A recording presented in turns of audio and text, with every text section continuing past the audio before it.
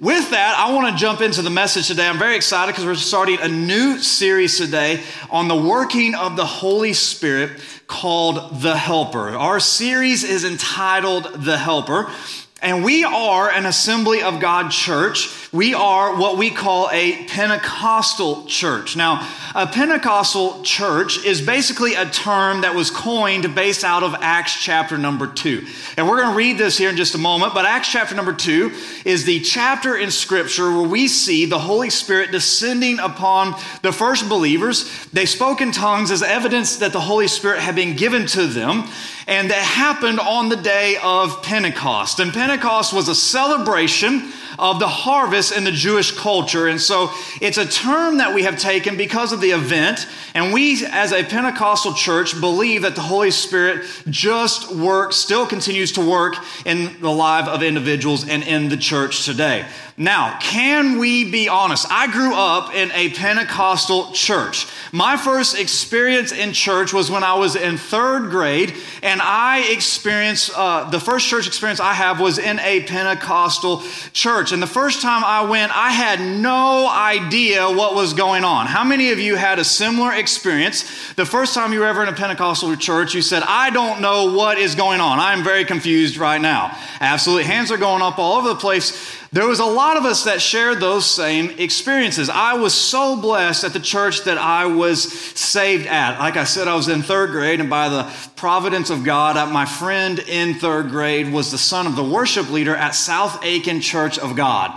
Cool fact about South Aiken Church of God, it was located on Whiskey Road. No joke, every church in South Aiken was on Whiskey Road. I don't know if that's because the preaching was good or bad, I'm not sure, but it was on Whiskey Road. And I loved and cherished that heritage so much because that church was a church that you saw the evidence of the Holy Spirit at work. People got saved in that church. People got healed in that church. One time there was a gentleman that we were family friends with that he had a condition that put him in a wheelchair. He literally got up out of that wheelchair one morning during worship. Discipleship happened at that church. There was the gifts of the Spirit at that church. And as I was thinking, reflecting this week, preparing, perhaps the most important evidence of the Holy Spirit's work was the sanctification of the saints in that church.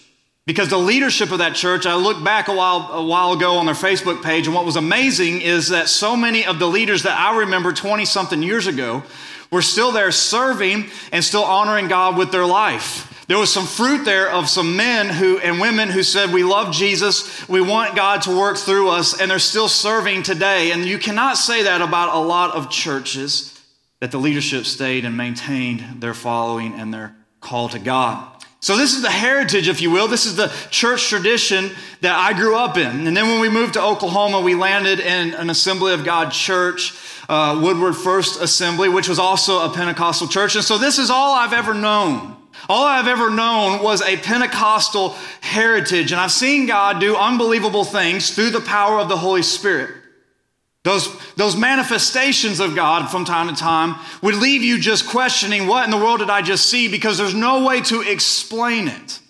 If you start looking at different testimonies, you look at people who have experienced the presence of God, sometimes there are things that have happened that are just short of miraculous, that you can't explain with the human reasoning. However, if you understand how the Holy Spirit works and you understand the manifestation of the Spirit of God, it's not unbelievable because the Scripture says that the same power that raised Christ from the dead lives in us. And today we're going to cover a lot of Scripture. You need to be ready. There's going to be a lot that we're going to cover, but I want to read to you one passage in Romans chapter number 8, just to kind of prime the pump, if you will. Romans chapter number 8, starting verse number 9, it says this. It says, you, however, are not in the flesh, but in the Spirit, if in fact the Spirit of God dwells in you. Anyone who does not have the Spirit of Christ does not belong to him. But if Christ is in you, although the body is dead because of sin, the Spirit is life because of righteousness. If the Spirit of him who raised Jesus from the dead dwells in you, he who raised Christ from the dead will also give life to your mortal bodies through his Spirit who dwells in you. If the Spirit that raised Jesus from the dead dwells in you, there's some incredible power there. Life-changing power in that passage of Scripture. What Paul is trying to explain to us and show us is that the moment you get saved, the Holy Spirit takes up residence inside of you. And there's power in that Spirit living inside of you. And here's what you need to understand this morning. The Holy Spirit is real. The Holy Spirit is active. The Holy Spirit is living inside of us as believers. And that reality is empowering. Now, you might have been coming here for a while and you have some questions about the Holy Spirit. This might be completely new to you. You don't understand all the terms. You have no idea what's going on. You might have questions like, who is the Holy Spirit? Does the Holy Spirit live in me? What does it mean to be baptized in the Holy Spirit? What does it mean to walk in the power of the Holy Spirit? What's the deal with people praying in tongues? What are the gifts of the Spirit? How are they supposed to operate? What's going on? Sometimes I don't understand. Do I lose control if the Holy Spirit comes on you? These are all questions that have been asked to me as a pastor throughout my tenure in ministry. These are all questions that perhaps you've had or have been asked to you. And so over the next several weeks, we're going to be answering a lot of those questions. We're going to be looking at the person of the Holy Spirit, and we're going to see how the Holy Spirit intends to operate in the life of the believer and in the body of Christ, which is the church. Now, before I begin, I have to give some disclaimers to kind of set some parameters for this series. The first is this. This message is literally a series. And outside of this first message, we're going to be looking primarily at the Holy Spirit in the work of public worship. This first message, the one we're going to be dealing with today, is going to be talking about the Holy Spirit in the life of the believer. And then over the next several weeks, we're going to be looking at the Holy Spirit in public worship according to Scripture. The second thing I need to tell you is this, is that you need to be here for the whole series. I try to make my messages stand alone, meaning if you show up for week 1 and week 3, you don't miss a whole lot. But unfortunately, with this series, it doesn't really work that way. There's one message builds upon the other. And so I'd encourage you, if you can't be here one week, try to catch up if you can online. You can watch on Facebook Live or you can go to our website. We are actively working on making the podcast work. If you get on our website, you can actually listen to the sermons. You don't have to watch it. You can listen to it.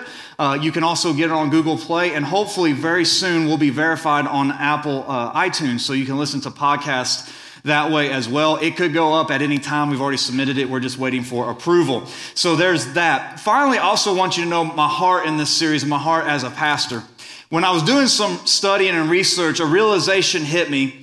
For some of you, as I present the Scripture as I understand it, I'm going to be too charismatic for you. You're going to say, that's too much for me. I'm not sure I can go along with you to this. It doesn't completely make sense to me. I'm not sure I'm there yet. And I want you to know that that's okay, because I believe that the Holy Spirit illuminates our hearts and leads us into truth. That's what Jesus says that one of the works of the Holy Spirit is going to do in your life.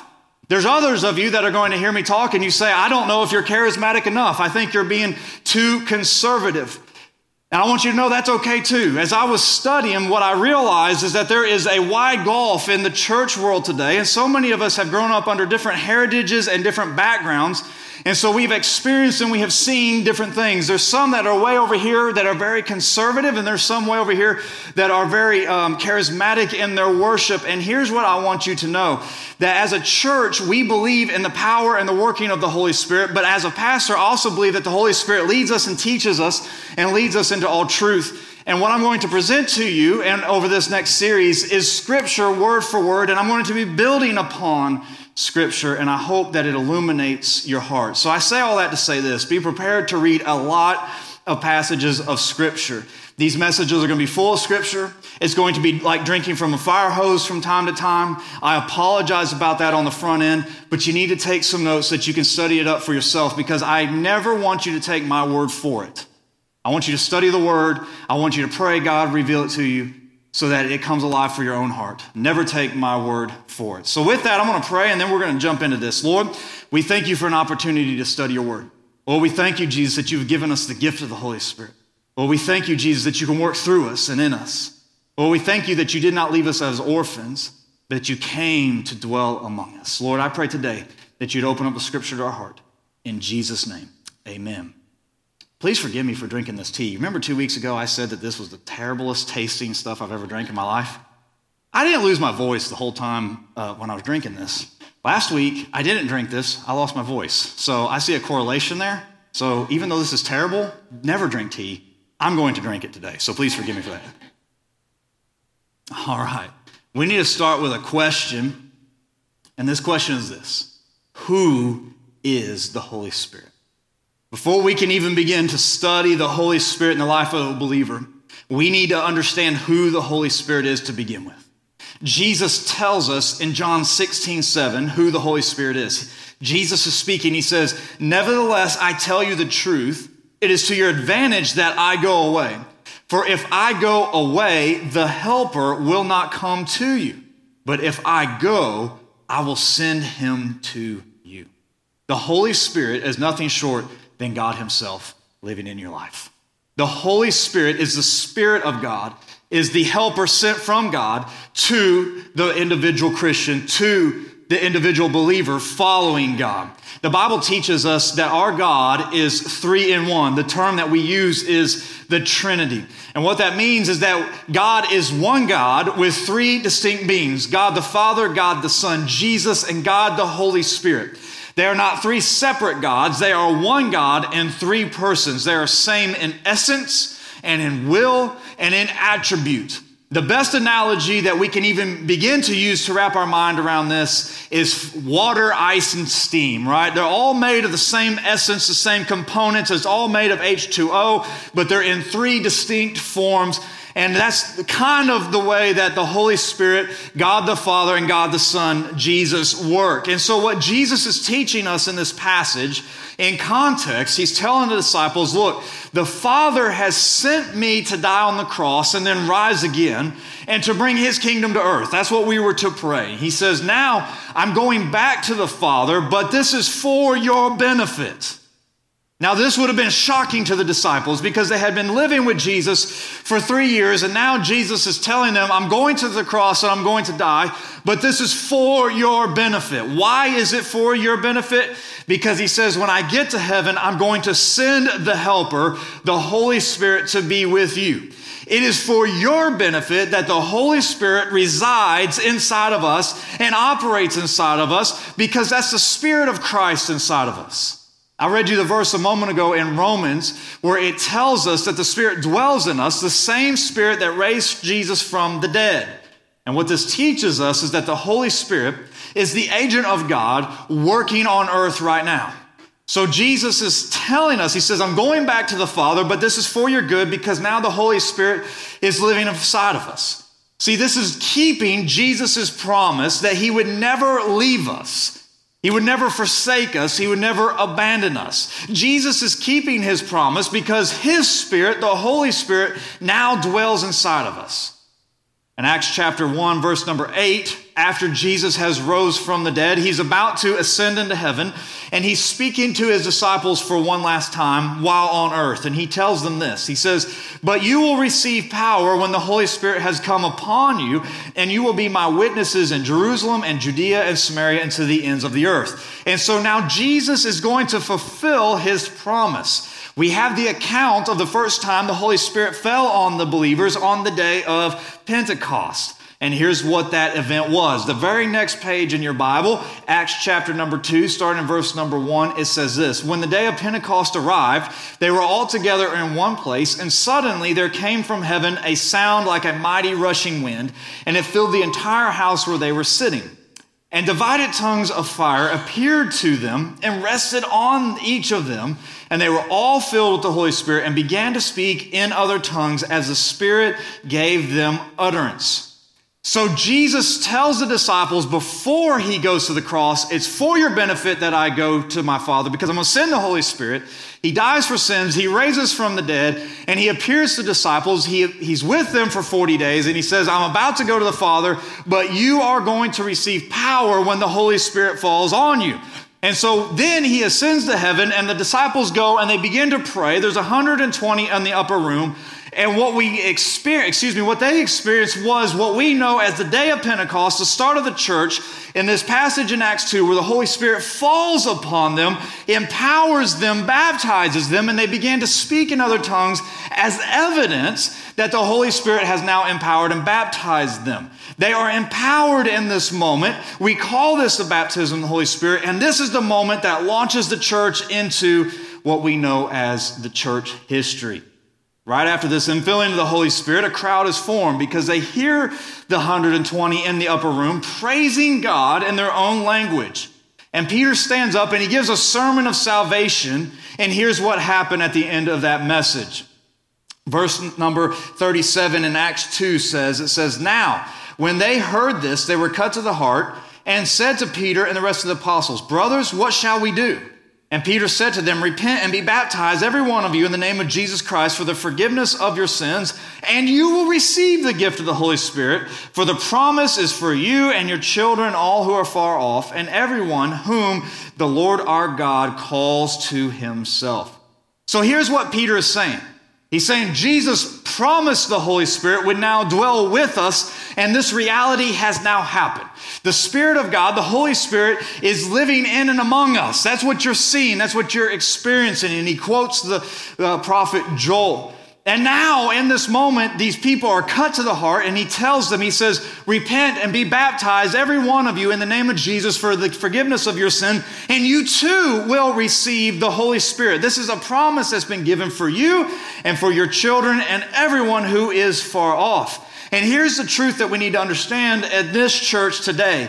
We need the Holy Spirit. We need the power of God sustaining us and carrying us and empowering us to do what God has called us to do. And that's the big idea of this message. The Holy Spirit is here. The Holy Spirit is active, and the Holy Spirit is living in and among you.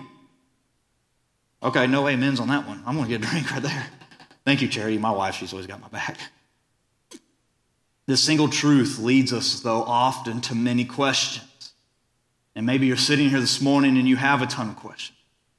And then in this message, I'm going to try to answer as many of those questions as possible by sharing with you 5 biblical truths of the Holy Spirit in the life of a believer. There are 5 things that I believe that we need to understand this morning, 5 biblical truths, if you will, of the Holy Spirit in regards to the life of every believer as we walk this out as Pentecostal Christians. And I hope through the process of sharing these truths with you that it helps answer some of your questions. But if it doesn't, there's a good chance that I'm going to answer them in the rest of this series, and so I want to encourage you to be a part. But even then, after this series, if I don't answer all of your questions, please feel free to come ask me at any time, and we'll do the best we can to give you the answers that you need. 5 truths that we need to know as believers. And the first one is this: believers are temple of the Holy Spirit. Believers are the temple of the Holy Spirit.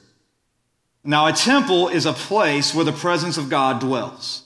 The scripture declares to us that when a person surrenders their life to the Lord Jesus Christ, that person becomes a temple, a dwelling place, a place of residence for the Holy Spirit. I want to read you 3 scriptures. The first is in 1 Corinthians chapter number 6, verses 19 and 20 say this: "Or do you not know that your body is a temple of the Holy Spirit within you, whom you have from God? You are not your own. You were bought with a price, so glorify God with your body." Romans chapter number 8, verse number 9 says this: "You, however, are not in the flesh, but in the Spirit, if in fact the Spirit of God dwells in you. Anyone who does not have the Spirit of Christ does not belong to him." What that verse is saying is, if you're saved, then the Holy Spirit is dwelling in you.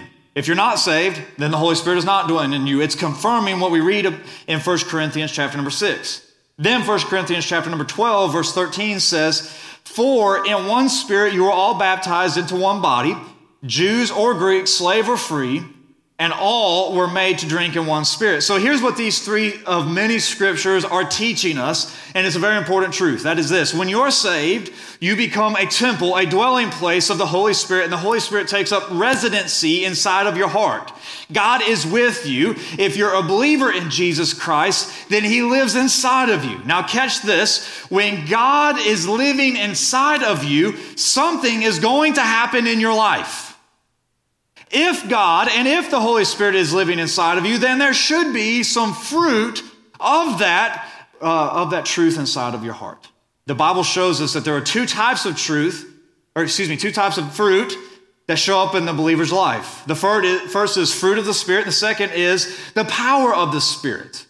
You can read about the fruit of the Spirit in Galatians chapter number 5, and you need to read it in context because he says, in your old way of life, you lived according to the flesh, and here's all the things that you would do according to the flesh. And he starts listing off all these sins. He says, but you're no longer in the flesh, walk and keep in step with the Spirit, bearing fruit of the Spirit. And then he starts listing off all the fruit of the Spirit: love, joy, peace, patience, kindness, goodness, gentleness, faithfulness, self-control, right? I hope you caught all that. When you're saved, the Holy Spirit takes up residence inside your heart. There should be fruit. And then you read in 1 Corinthians chapter number 12, and we're going to cover this in a later series, that there are gifts of the Spirit that take up residency inside of your heart as well, that God places gifts inside of you. And for our purposes today, here's what I want you to catch.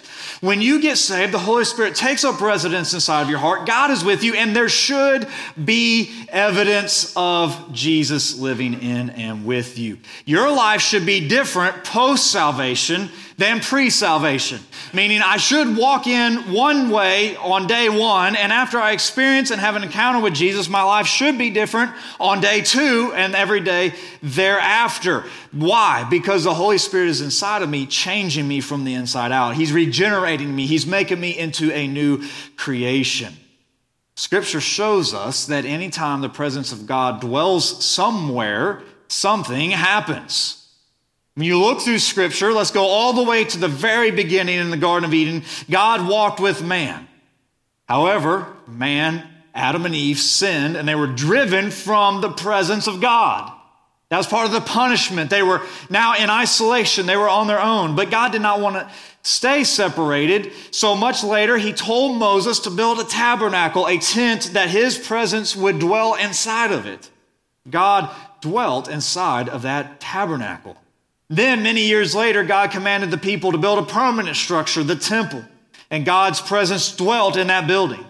Then something very interesting happened at the birth of Jesus. The presence of God dwelt in flesh, because Jesus was and is Emmanuel, which means God with us. And so for the first time since the creation, God did not dwell in a building built by human hands, but rather he dwelled in flesh and among people.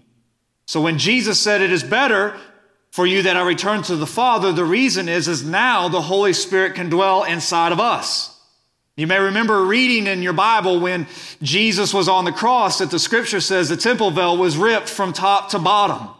It was ripped, symbolizing that the presence of God no longer dwells inside of a temple built by human hands, but now dwells inside of people, and things happened. When we read in Scripture, everywhere the presence of God was, things happened.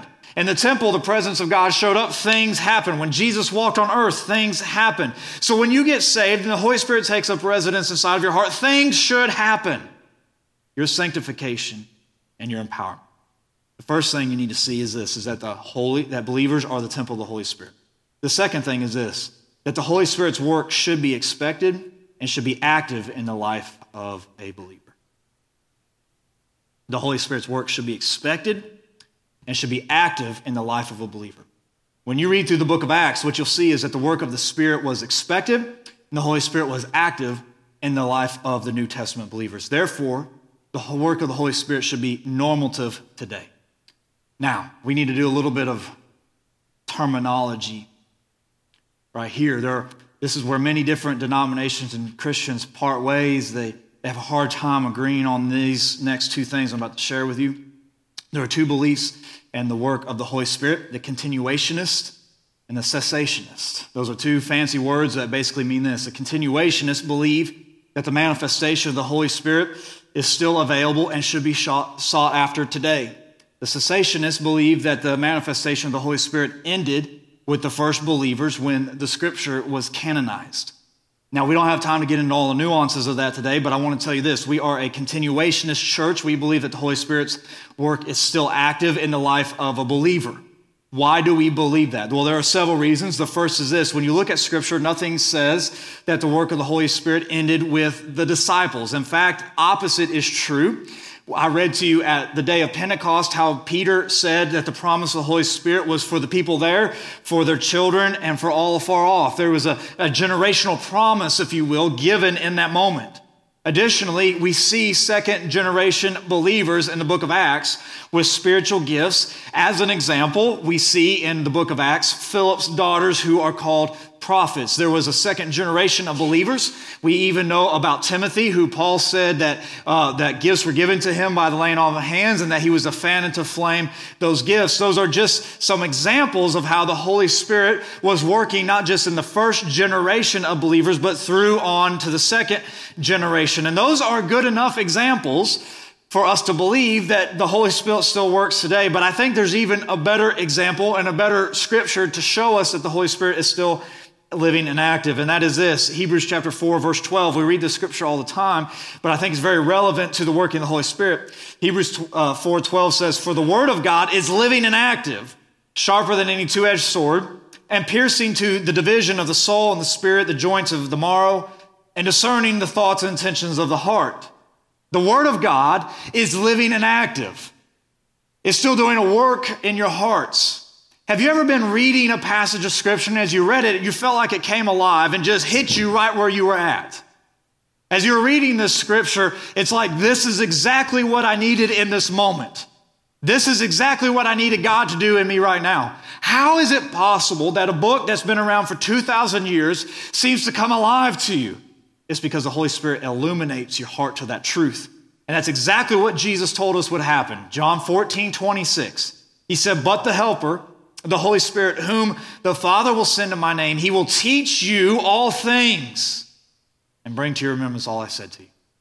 What he was saying is, he says, the Holy Spirit will illuminate your heart to the words that I've spoken to you. And what were the words that he spoke to the disciples? It was the things that they went and they wrote down that we still have today. And what this shows us is that the Holy Spirit is still active in our life. The teaching that the Holy Spirit rests upon believers for all generations is not just a New Testament teaching. It's also an Old Testament teaching. The Old Testament prophets prophesied that the work of the Holy Spirit would first happen in the Messiah and then in the life of the believers.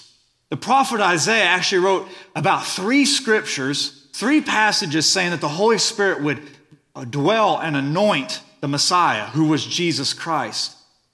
I want to read one of them to you. Isaiah 61, starting in verse number 1, it says, "The Spirit of God is upon me because the Lord has anointed me to bring good news to the poor and to send me to bind up the brokenhearted and to proclaim liberty to the captives and the opening of prison to those who are bound and to proclaim the year of the Lord's favor." This is a prophecy that was written about Jesus that Jesus himself read in Luke, I think it's chapter number 4. And he says, this is what is being fulfilled in your day. The Holy Spirit anointed Jesus at his baptism, and Jesus operated in the power of the Holy Spirit to accomplish what his Father sent him to do. The result of the Messiah's work was that the Holy Spirit would then live inside of his people. Ezekiel 36, starting in verse 26, says this, "And I will give you a new heart." He's speaking about us. "I will give you a new heart. A new spirit I will put within you, and I will remove the heart of stone from your flesh and give you a heart of flesh. And I will put my spirit within you and cause you to walk in my statutes and to be careful to obey my rules." Joel chapter 2, starting in verse 28 through 30, this is the scripture that Peter quotes on the day of Pentecost. He says this, "And it shall come to pass afterwards that I will pour out my spirit on all flesh. Your sons and your daughters will prophesy. Your old men shall dream dreams, and your young men shall see visions. Even on the male and female servants in those days, I will pour out my spirit, and I will show wonders in heavens and on earth, blood and fire and columns of smoke." And so we see the New Testament teaching being prophesied in the Old Testament, this twofold pattern. The Holy Spirit rested upon Jesus, and then Jesus pours out the Holy Spirit on believers, and this is confirmed because John the Baptist told us that this would happen. He said, "I saw the Spirit descend upon Jesus, and he will baptize you with the Holy Spirit and fire." Thus, Jesus ushered in the age of the Spirit, and nothing in Scripture says that has ended. And so the Holy Spirit is still living and he's active in the life of believers, and we as Christians need to be in tune with what the Holy Spirit wants to do in our lives and through our lives. We don't have the power to change ourselves. You ever thought about that? Like we have these bad habits that we try to kick sometimes, and we can't do it. I try to eat pretty good, and Mimi keeps going and buying cookies. And she hides them, but I know where they're hidden. I have no willpower for that. That's what he was saying in Ezekiel. He said, I'm going to remove your heart of stone from your flesh, and I'm going to give you a heart of flesh so that you can live according to my statutes. He said, I'm going to put my spirit inside of you. The Holy Spirit's the one that regenerates you and renews you. Joel said, I'm going to pour out my spirit upon all people, and they're going to prophesy, and they're going to see dreams, and they're going to see visions. What he's saying is not only the Holy Spirit going to change you from the inside, but he's going to empower you to do the work that God has for you.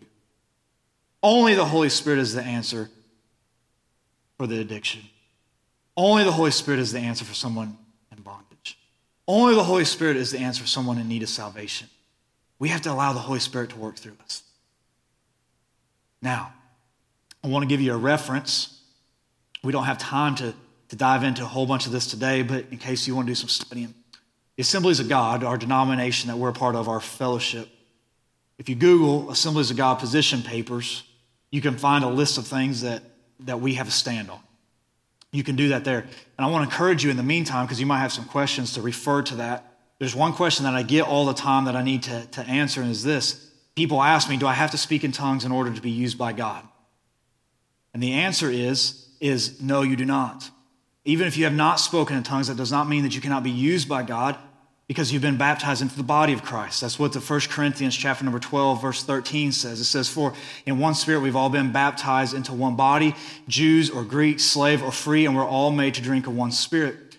And so when you read the whole passage in context, again, this is in a few weeks, we'll cover this, but for today, understand this, is that we are a part of the body of Christ, and as such, we can be used in the body of Christ.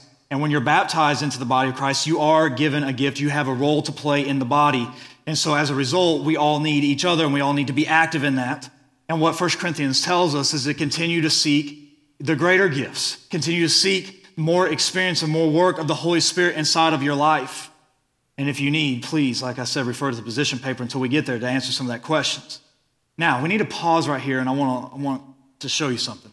We have just read a mountain of Scripture, and we're about to read another mountain of Scripture. You might be thinking, okay, this is legitimately like drinking from a fire hose. I don't understand all this. What, you're throwing a lot at me. I'm not sure I'm comprehending it. Here's what I want you to understand. When you start looking at the first believers, I just showed you how they built their theology based upon the Old Testament. And this is very important for us to understand as Pentecostal believers, because as Pentecostal believers, we tend to experience the presence of God more. But what we see from the first believers is that they did not build their theology based upon their experiences. They built their theology based upon the Word of God. And so we as Pentecostal believers, we have to always make sure that we're building our theology upon the Word of God, and we have to make our experiences match up to the Word of God. When we get out of sync there, then we know we're off. Why? Because the Holy Spirit inspired this book, the Holy Spirit wrote this book, and this is the book, and this is the pattern that the Holy Spirit wants us to follow. And we see that the first believers did that. They had this understanding, they had this theology based upon Scripture, and that's how they lived out, and we have to do the same thing. And so even though I'm giving you a lot today, the reason why I'm giving you a lot is because I want you to have a firm foundation, something that you can study up on, something that you can read up on, something that you can apply to your life. First, the believers are the temple of the Holy Spirit. Second, the work of the Holy Spirit should be expected and active in the life of the believer. And third, the baptism of the Holy Spirit is not only an event, but it is a lifestyle. The baptism of the Holy Spirit is not only an event, but it is a lifestyle. I've referenced that we're in an Assemblies of God church, and in the Assemblies of God, we have the doctrinal statement that we call the 16 fundamental truths. And what we say by that is there's 16 things that we believe that we should hold on to according to Scripture. Number 7 and 8 deal with the baptism of the Holy Spirit and speaking in other tongues as the evidence of receiving the baptism of the Holy Spirit. In short, what it says is this, is that the baptism of the Holy Spirit is a separate event from salvation, and based upon the pattern of the book of Acts, we believe that when a person receives that they're going to speak in tongues as evidence of receiving that second experience. If you read the position paper that I referenced a second ago, it says that we call this inductive logic, meaning we look at the pattern and we say this pattern is how God intends for us to live. Now, here's what I want you to understand, that I believe with all my heart, in reference to the work and the baptism of the Holy Spirit in our life. Yes, and more. And here's what I mean by that. When you read the book of Acts, the disciples did not stop their spiritual formation at speaking in tongues. When you see the people and the believers in the book of Acts, you will see them being referenced to being spirit-filled over and over and over and over again. And what that tells us is that being a spirit-filled believer is not a status. It is not going through an event. It is about living a lifestyle. The scripture references multiple times the apostles and the believers were filled with the Holy Spirit. Now, with that, I want to read you a bunch of scripture. And I want you to see, I'm not going to read them all in context. I just want you to notice how many times the words filled with the Holy Spirit are mentioned. All right, we've already read Acts 2:4 where it says they're in an upper room and they were filled with the Holy Spirit. Tongues of fire rested on them, spoken tongues, and the Spirit gave the utterance, right? Acts 4:8. Then Peter, filled with the Holy Spirit, said to them. Acts 4:31. And they prayed, and the place where they were gathered was shaken, and they were all filled with the Holy Spirit and continued to speak the word of God with boldness. Acts 7:55. But he, speaking of Stephen, full of the Holy Spirit, gazed into heaven and saw the glory of God and Jesus standing at the right hand of God. And speaking of Barnabas in Acts 11:24, for he was a good man and full of the Holy Spirit and of faith, and considerable numbers were brought to the Lord. Acts 13:9. But Paul, who is also called Paul, filled with the Holy Spirit, fixed his gaze on him. Acts 13:52. And the disciples were all filled with joy and filled with the Holy Spirit. These infilling moments, the Holy Spirit's manifestation on the life of the believers, brought multiple ways and multiple looks out the book of Acts. When you read these passages in context, what you're going to see is that these manifestations of the Spirit and those infilling moments were included and did not limit to only tongues, but it was also tongues and prophecy, healing, miracles, generosity, witnessing, church discipline, and even martyrdom.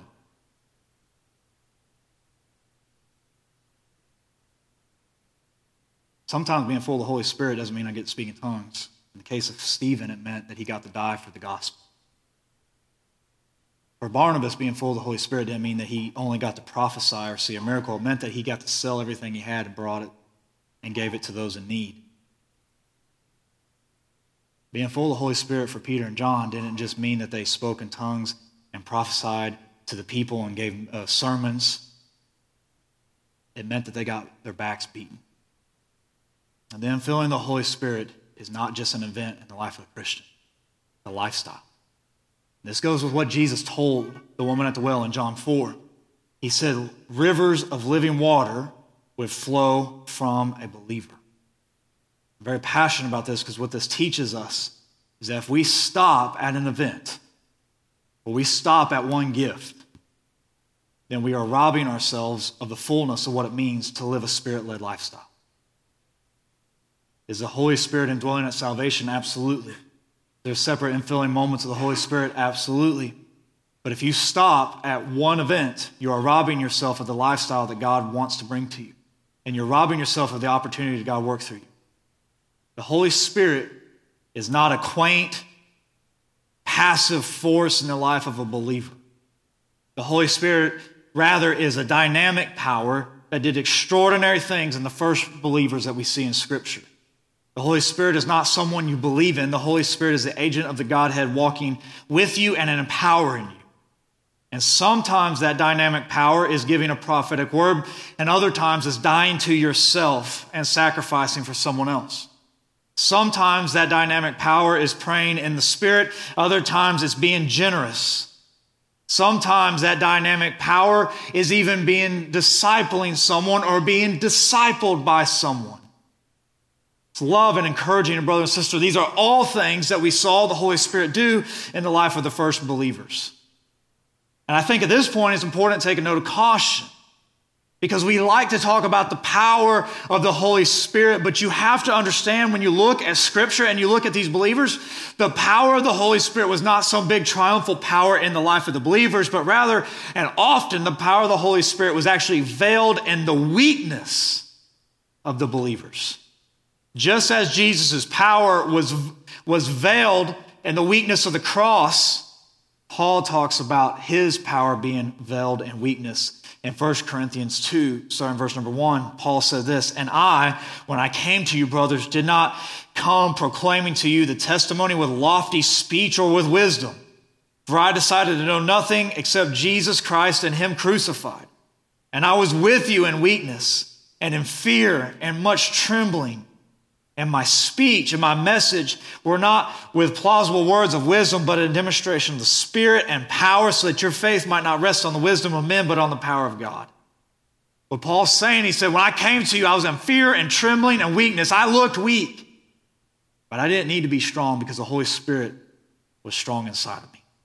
And this goes closely with the fourth thing I want to show you. The first is believers are the temple of the Holy Spirit. Second, the Holy Spirit's work should be expected and active in the life of a believer. And third, the baptism of the Holy Spirit is not just an event, but a lifestyle. The fourth thing is this: the Spirit-led lifestyle is not primarily about church services. I read to you a long list of scripture in the book of Acts, specifically mentioning moments of the filling of the Spirit. What I want you to notice that there are a couple instances where they're in what we would call a church service. What I did not read to you is all the miracles and the movings of the Holy Spirit that did not mention the specific words filled with the Spirit. If you go read all those, a majority of what the Spirit's moving was in public and not in church service. And the reason why this is very important is this, is because God did not pour out his Spirit so that we alone could feel better. That is absolutely part of the process. But God poured out his Spirit so that we could accomplish his work. But you will have power to be my witnesses. And that's very important to understand that. Because if we're willing to allow the Holy Spirit to move on Sunday, but we're not willing to live for him on Monday, we have missed the whole point. If we are willing to pray in the Spirit at the altar, but we're not willing to pray in the Spirit with our children, we've missed the point. If we're bold enough to have a prophetic word for somebody in the church, but we're not bold enough to share our faith with a coworker, we've missed the point. Should we get rid of these things? Of course not. Paul talks about that in 1 Corinthians 14. But the point is that we have to have our priorities right. I used to use this illustration with my youth kids.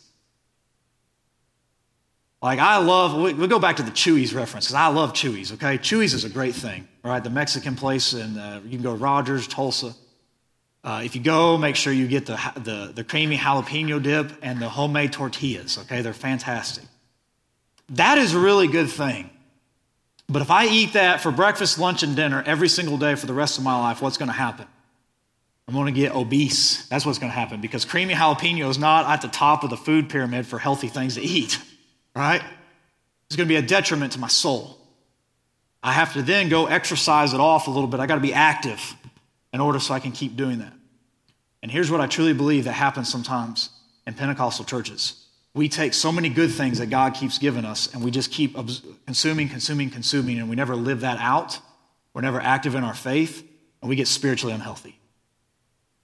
We have to live it out. We value being Spirit-led to be a blessing. That's what I believe. That's my term.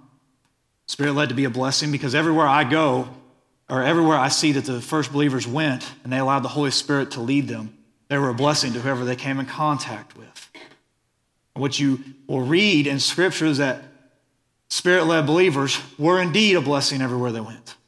It's not primarily about what happens in here, it's about what happens out there. A lifestyle being Spirit-led is allowing the Holy Spirit to dictate and guide you in every single step that you take. In the Bible, what you see about the first believers is that they were greatly aware that the Holy Spirit was with them. And the fruit of that leading was that they were always a blessing to everywhere that they went. They were a blessing. You know, I think about one of the gifts of the Spirit as I was studying, one of the gifts of the Spirit that's listed as generosity. You see this play out. I referenced Barnabas. He sold his field and brought the money to the church to help the poor people that needed it. and you think about a manifestation of the Spirit, generosity doesn't tend to go to the top of the list that you think about. However, I imagine for the single mother in Barnabas' church, that was the greatest manifestation she needed in that moment, in that time of need. Being Spirit-led and the manifestation of the Spirit are indeed life-changing. The manifestation of the Spirit in our life is life-changing because a lot of times it's contrary to what we desire as individuals. The Holy Spirit a lot of times will work in our life against what we want. How many of you have ever been there before, right? So when we're full of the Holy Spirit, we're allowing God to work. I want to close with this, if the worship team wants to come back. The first thing you need to know is the believers are a temple of the Holy Spirit. Second is the Holy Spirit's work should be expected and active in the life of the believer. The third, the baptism of the Holy Spirit is not just an event, but a lifestyle. The fourth is that Spirit-led lifestyle is not primarily about church services. And the fifth thing is this: the Holy Spirit is the only agent of God on earth. Acts chapter number 1, verse number 4 and 5 says this: "And while staying with them, he," speaking of Jesus, "ordered them not to depart Jerusalem, but to wait for the promise of the Father, which he said, 'You have heard from me. For John baptized with water, but you will be baptized with the Holy Spirit not many days from now.'" I want you to think about the significance of this. Jesus has just overcame death, hell, and the grave. And he tells the disciples to not begin the work of the kingdom until they've received the Holy Spirit. It seems mind-boggling, really, if you think about it. For the first time in human history, people can get saved, people can be set free. And Jesus says, I want you to put that on hold for just a little bit, because I need you to go pray, because you need the empowerment from the Holy Spirit. And what that tells us is this, is that right now, Jesus, according to Scripture, is in heaven at the right hand of God. Meaning that he's there. He has all authority, he has all power. And the Scripture says he's interceding for us on our behalf. Meaning that the Holy Spirit, that Jesus is praying for you and for me right now. He's interceding for us. And in his place, he has sent the Holy Spirit to live in and among us. The Holy Spirit is here. He indwells in your life. He empowers your life. And if we're ever going to be effective as a church, if you're ever going to be effective as a believer, then you have to be following the leading of the Holy Spirit. If you're ever going to allow Jesus to bring that sanctifying work to your life, it's going to be by the power of the Holy Spirit. We can't do it on our own. It's the Holy Spirit's working inside of us. The regeneration of our hearts, the rejuvenation, the renewal of our hearts. If your marriage is ever going to be healed, it's only going to be by the power of the Holy Spirit. It's only going to be the Holy Spirit. Why? Because in the moment, the Holy Spirit reminds you of who Jesus was to you. In the moment, the Holy Spirit softens your heart. Remember what Ezekiel said. God said, I'm going to pull out your heart of stone and give you a heart of flesh. I'm going to put my Spirit inside of you. For some of us, we've been, in our dealings with our spouse, we've had a heart of stone. But the Holy Spirit wants to come in and put a heart of flesh there. The only way you're ever going to have your marriage healed is through the Holy Spirit. If you're ever going to produce fruit of a Christian life, it's going to be from the Holy Spirit.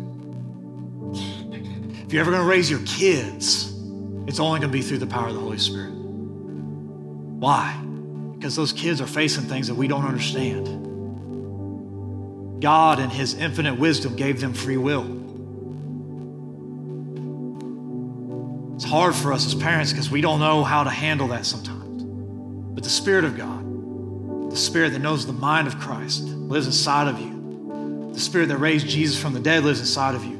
And he can give you wisdom and knowledge in those moments to know how to raise those kids. If you're going to witness to your coworker, it's only going to be through the power of the Holy Spirit. You don't have all the answers in life. You don't have the knowledge, the wisdom to answer everybody's issues. You don't have the ability to soften a heart, but God can. The Holy Spirit through you can. That's why he said you need the power of the Holy Spirit before you start. Why? Because you can't do it on your own. The greatest gift that God ever gave us and gave the church was the Holy Spirit. If you need healing, it's only through the power of the Holy Spirit. If you need direction, it's only through the power of the Holy Spirit. The Holy Spirit is the agent of God working on this earth. And let me tell you this, particularly those of us that have been in church for a while. Let's go back to that part where the Holy Spirit is a living, active lifestyle. I always found it strange when I read through the scripture. Here's Peter, who was filled with the Spirit on the day of Pentecost, and then you flip over the next page and it says, and he was filled with the Holy Spirit. And you flip over the next page and he was filled with the Holy Spirit. You know what that tells me? That our desire for the Holy Spirit needs to be a continual thing at the forefront of our minds, the forefront of our lives, where we don't live off of what happened yesterday. We don't live off of the excitement of yesterday, but that every day we come and we lay our hearts bare before God and say, God, fill me afresh today. Fill me afresh today. Renew inside of my heart the working